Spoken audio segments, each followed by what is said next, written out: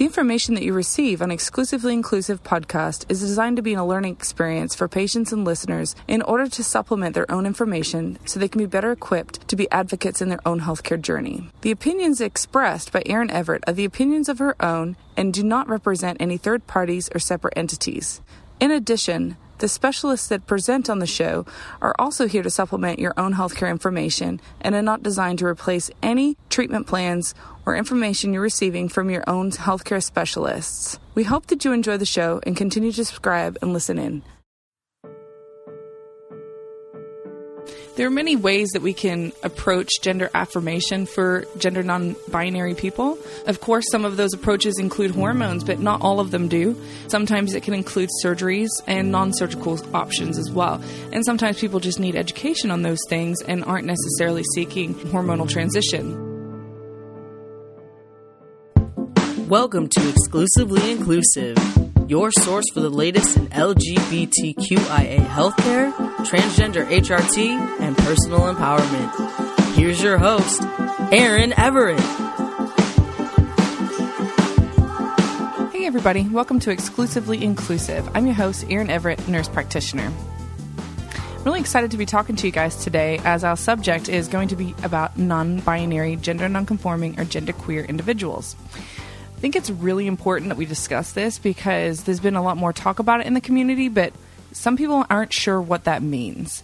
And as we've mentioned before in previous episodes, when we're talking about transmasculine, transfeminine, there are definitely people, though, who identify as gender fluid, which is also the reason why I try to refer to the community as a whole as gender diverse, because people land on the gender spectrum at different places. And we have touched on it when I had Tally on the show about how the gender spectrum exists as far as gender identity, but then also gender expression. So sometimes people may not express their gender the way that they identify, and that can also change on a daily basis. The gender expression can. Where for the most part, once people have identified their gender, they kind of sit there. Sometimes, of course, it can be fluid and it could change, but the gender expression is what mostly changes for a lot of people. And so under that umbrella of non-binary are very common terms, and some of those include gender fluid, gender ambiguous, pangender, neutroi, gender bender, gender blender, gender expansive, gender queer is one, too, and androgynous. Androgynous was probably the most well-known one a long time ago, but now we have, more accepted terms in the community, such as gender fluid. Basically, what it means to be gender non-conforming or non-binary means that you don't necessarily fit into the binary, which is the two-part world that we live in, which was socially constructed. So instead of using pronouns such as she and her, or he and his, a lot of patients who identify this way will use pronouns such as they, them, and theirs. And there are definitely other gender-neutral pronouns that can be used, less commonly probably, would be ze, zer, zers, and zerself. Another one that I learned about that I had not heard before was per, pers, and perself. So that one was interesting and new for me as well. But I would say the vast majority of people, when they're non-conforming, non-binary, they usually use the pronouns they, them, and theirs. So as far as providing care for gender non-conforming and non-binary people, it's really important that if you are in the healthcare system in any kind of way providing care, it's really important that you give the option to mark that as a preferred gender on the intake paperwork. Some offices will put down what was your sex assigned at birth and then also your preferred gender or gender identification. This way, it gives people an opportunity to express their preferred gender without necessarily having to have a conversation about it, and that just helps normalize it. There are many ways that we can approach gender affirmation for gender non-binary people. Of course, some of those approaches include hormones, but not all of them do. Sometimes it can include surgeries and non-surgical options as well. And sometimes people just need education on those things and aren't necessarily seeking hormonal transition.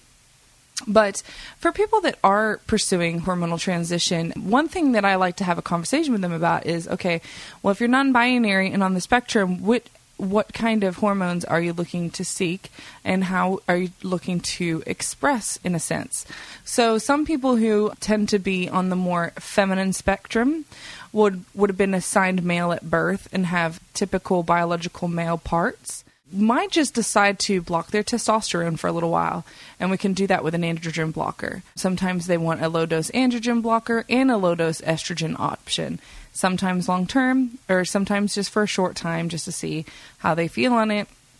Some, non-binary people just want some breast bud formation, and then they opt to come off of the hormones, because, again, not all people who identify as feminine, who are assigned male at birth, necessarily have genital dysphoria. So they still might want to be able to function actively with their genitals, but, want to have some breast bud formation or other kind of emotional changes and a little bit of fat redistribution.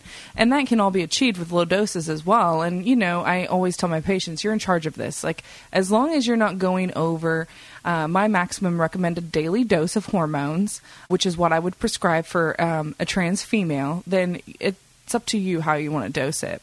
You can, for 1 week, try the androgen blocker every day. If you don't like the way that feels, do it every other day.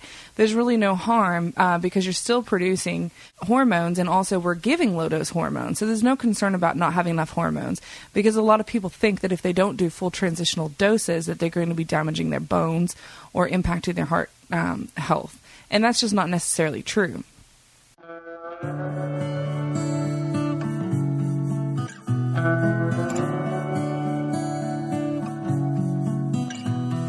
For people who kind of identify more as on the masculine spectrum, but is still non-binary, I often offer low-dose testosterone options if they're looking for hormones.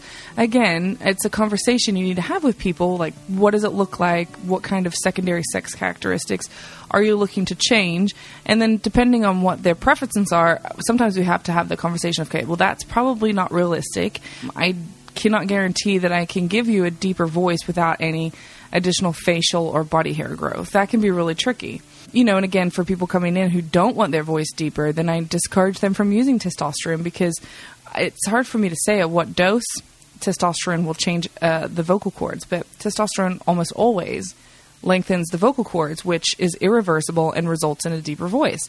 So if people are very skittish about that and definitely don't want that as a side effect, then I definitely caution them on even taking testosterone, period.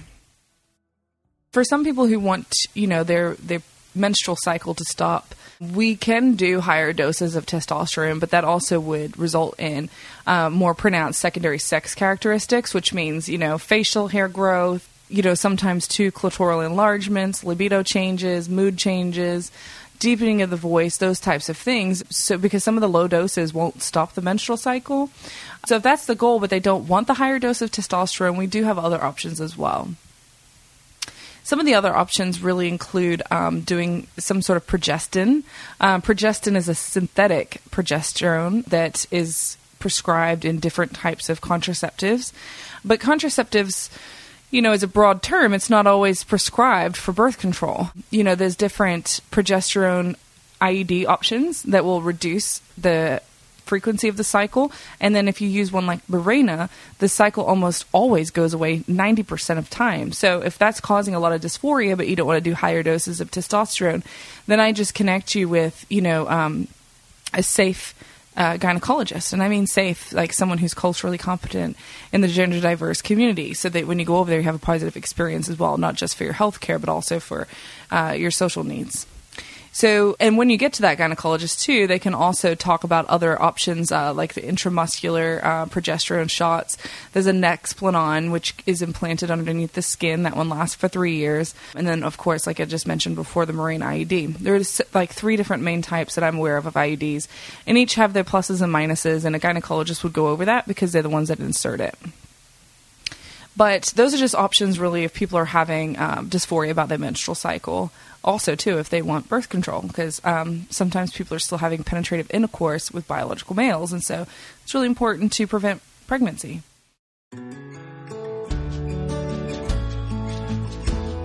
Hey everyone, I have a quick favor to ask. If you wouldn't mind taking a moment and just clicking the subscribe button on whichever platform you use to listen to my show, that would be wonderful. Not only does it allow you to get notified every time I publish an episode, but it also helps with my ratings and reviews, which what that means in podcast world is that I'm able to climb up in the rating scale and reach other listeners. The whole reason why I started this show is to access people who needed the information. So please just go ahead and click subscribe, then we can all be happy and continue to listen to this good quality free information. Thank you so much.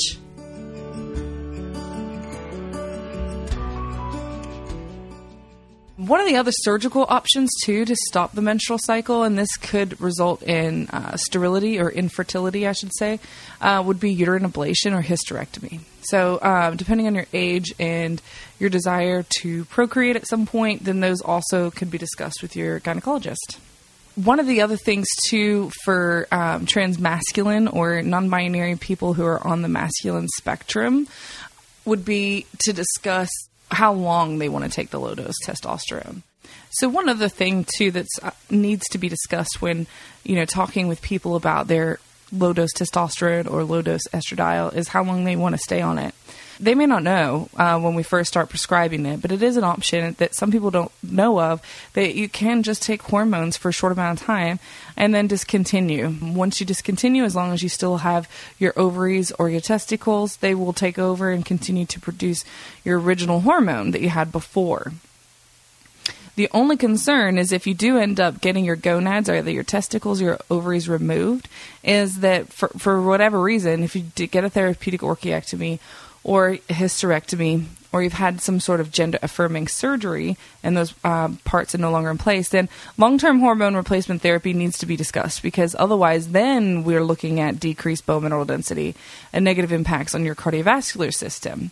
And at that point, you can have a discussion with me or somebody else, either the person that's prescribing your hormones, about what type of hormone you want. So you might want to, if you've had a therapeutic orchiectomy, talk about still getting a compounded cream that has testosterone in it as well. I mean, there's many different options, and it's really, when it comes to the gender spectrum and providing care for people who identify as non-binary, the conversation is just very different and more specialized than those who are trans male or trans female, because it's really kind of, I don't like to say cherry picking, but it is kind of a more selective process in trying to tailor the care to these people and make sure that it's very individualized, because there's no one right or wrong way of doing this.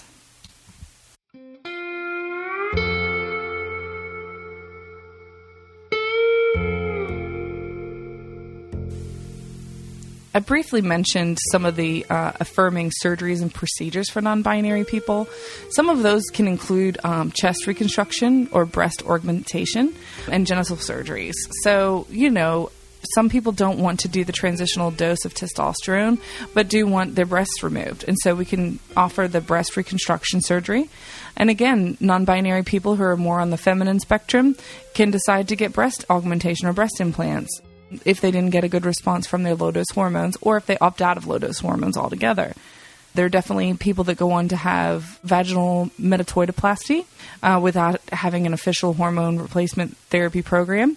There's also some non-binary people that might want to go on to get vaginoplasty, and again, then the testicles would be removed, but they might want to get vaginoplasty but not get breast implants, and then just go on to do low-dose female hormones or even add a little bit of testosterone back in. But those are some of the surgical options, but there's also non-surgical options to kind of help with dysphoria, such as packing, tucking, binding, and some of those things that people might just need coaching on because they're not aware of. There's also, getting rid of facial hair. Someone who's non-binary but as on the feminine side might want to be still appearing as somewhat male but really hate their facial hair. So things that you could offer potentially would be referring them to someone who does electrolysis and those types of things. I think one of the hardest things for people who identify as non-binary is navigating their documentation in medical records and legal identification. Currently, I think California might be offering this option, but definitely not where I'm at in Georgia, not offering any kind of non-binary pronoun selection on driver's licenses, passports, state IDs. And also, depending on the clinic that they're going to, there's not a great way to document, the non-binary pronoun status. So at our clinic, when people are coming in, we document all that, and we do offer it on our intake paperwork for them to identify their assigned sex at birth, but also what their preferred gender identification is. We also do a good job of documenting it through the chart, their preferred pronouns and gender identification. That way patients don't have to feel like they're coming in every single time and reminding people, hey, these are my preferred pronouns. But not every clinic is going to be so accommodating. And so that's one of the biggest struggles is, even if we can get clinics to get on board with LGBTQ care in general, often it's very still binary, where they're catering to trans men and trans females, but the non-binary group has been, kind of left out a little bit. So we're working harder to increase awareness, of people who don't fit into the binary world.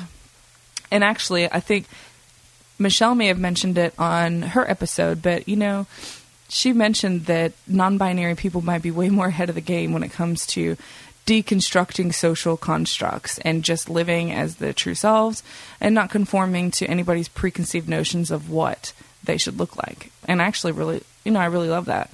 I love some of my most interesting patients that identify as non-binary, and it's like an art expression, because they get to come in and express exactly how they feel without worrying about being masculine or feminine. It's just kind of, I am who I am. And it's really awesome, actually.